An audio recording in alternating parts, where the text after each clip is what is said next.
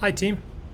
This is your coach, Dane Deutsch, and I want to be able to share with you today some really interesting thoughts in terms of technical performance and character.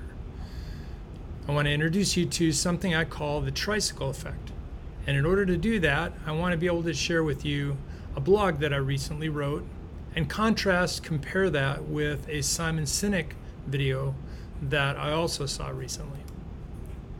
So my blog is called the Ararat Connection, and the whole idea here is to be able to contrast and compare what is performance and how does that compare with trust.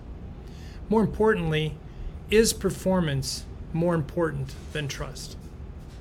So I'm going to go through my blog here and give you an illustration of some of the things that I think are pretty important in terms of hiring people for your business, as well as being able to bring people on your team. Maybe you're not the person who hires, but maybe you're the person who has to onboard.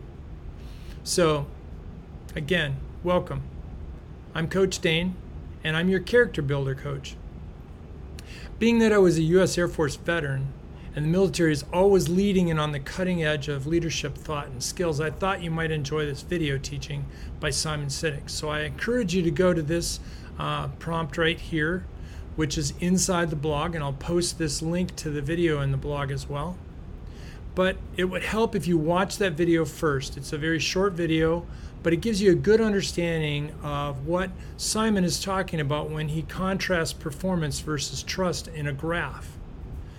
And so he does that by looking at a SEAL Team 6 performance in terms of what does it take for the SEAL Team 6 people to be chosen and or make it through their training.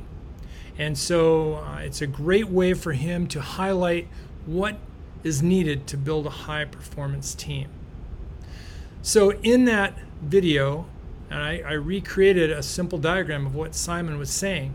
So on this side of the performance graph, on this side of the graph, we see the word performance. On the bottom of the graph, we see trust. So obviously, if you have a low performer, that's what LP stands for, and a person with low trust, they're in this lower left quadrant. If you have a very high performer, but low trust, they're going to be in this upper left-hand corner quadrant. And of course, if you had somebody with high trust but very low performance, medium performance with high trust, and high performance with high trust, those all indicate different eligibilities for people based on their performance versus trust.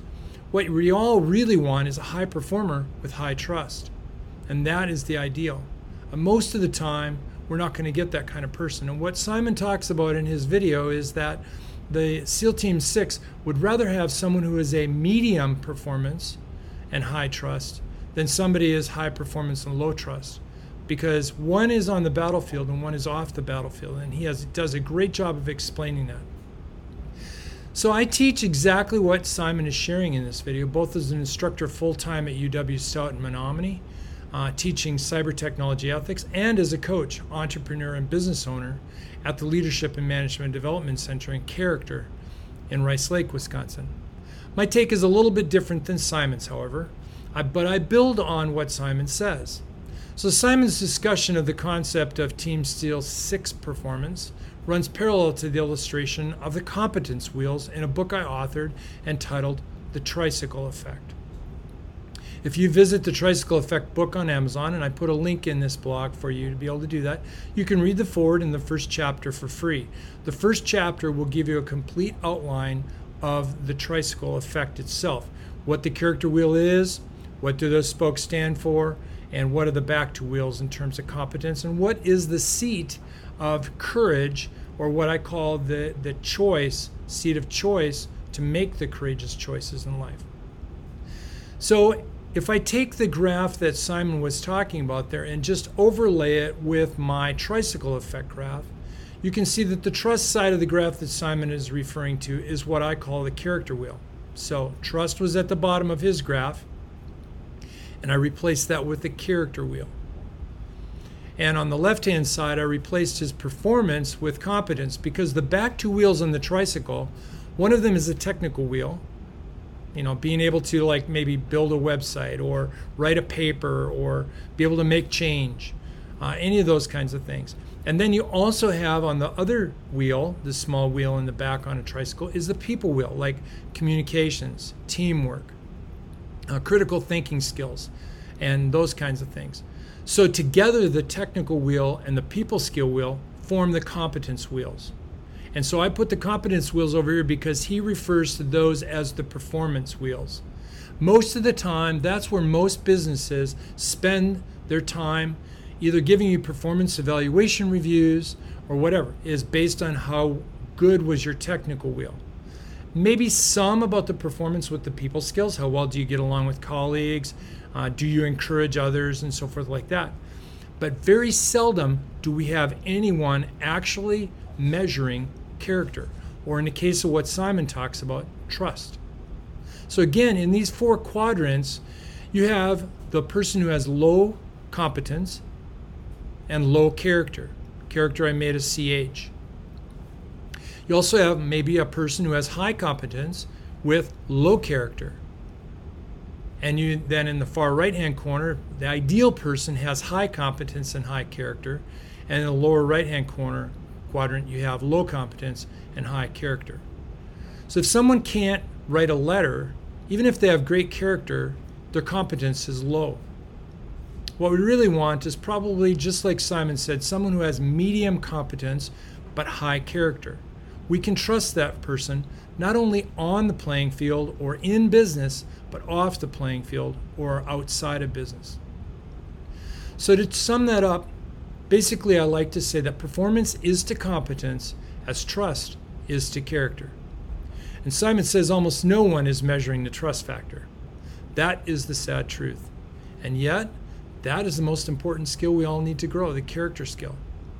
We need to be measuring character in our organizations as a critical part of our performance evaluation as well as in the hiring process. Nothing is more important than getting the right people on the team or the bus, so to speak, by hiring primarily for their character skill. And yet, there are very few HR people that even talk about character. It takes a lot of courage, remember that tricycle seat, to make a decision to hire for character. In the 40 or so years that I have been in several businesses, including as an officer in the United States Air Force, I never fired anyone for technical skills. However, almost 100% of the time, I would say I fired people for character skills. So we definitely seem to have it all wrong. We need to hire for character and train for the competence. Even Warren Buffett says, quote, and this quote comes out of a quote from Inc.com. He says, quote, "We look for 3 things when we hire people. We look for intelligence, we look for initiative or energy, and we look for integrity. And if they don't have the latter, the first 2 will kill you. Because if you're going to get someone without integrity, you want them lazy and dumb. In other words, if they don't have integrity, it might be just the opposite and they'll hurt your organization more than help you. You could look at his intelligence as being your IQ, like the technical skill. You could look at the initiative and energy as being more like the EQ, or the emotional quotient or skill, meaning the people skill. And then, of course, the integrity is the character wheel. So what Warren Buffett is really telling us, what he's really encouraging us, is to hire people for character first, and then train for the technical, or in this case, the intelligence and the initiative and energy. So we need competence, yes, intelligence and initiative and energy. But more importantly, and this is the big but, we need character, which leads to trust, even more so, especially within our teams. So if you want to learn more about how to develop your character skills, then visit me at my website at www.lmdc.us, or you can also find me at www.thetricycleeffect.com. And if you just search for the hashtag The Tricycle Effect, you'll find me out there. So I want to encourage you again to lead with character first. That's the primary way you're going to find real success, and even more than that, real significance in life. So until next time, keep leading with character first. Trike on. This has been Coach Dane. Thank you.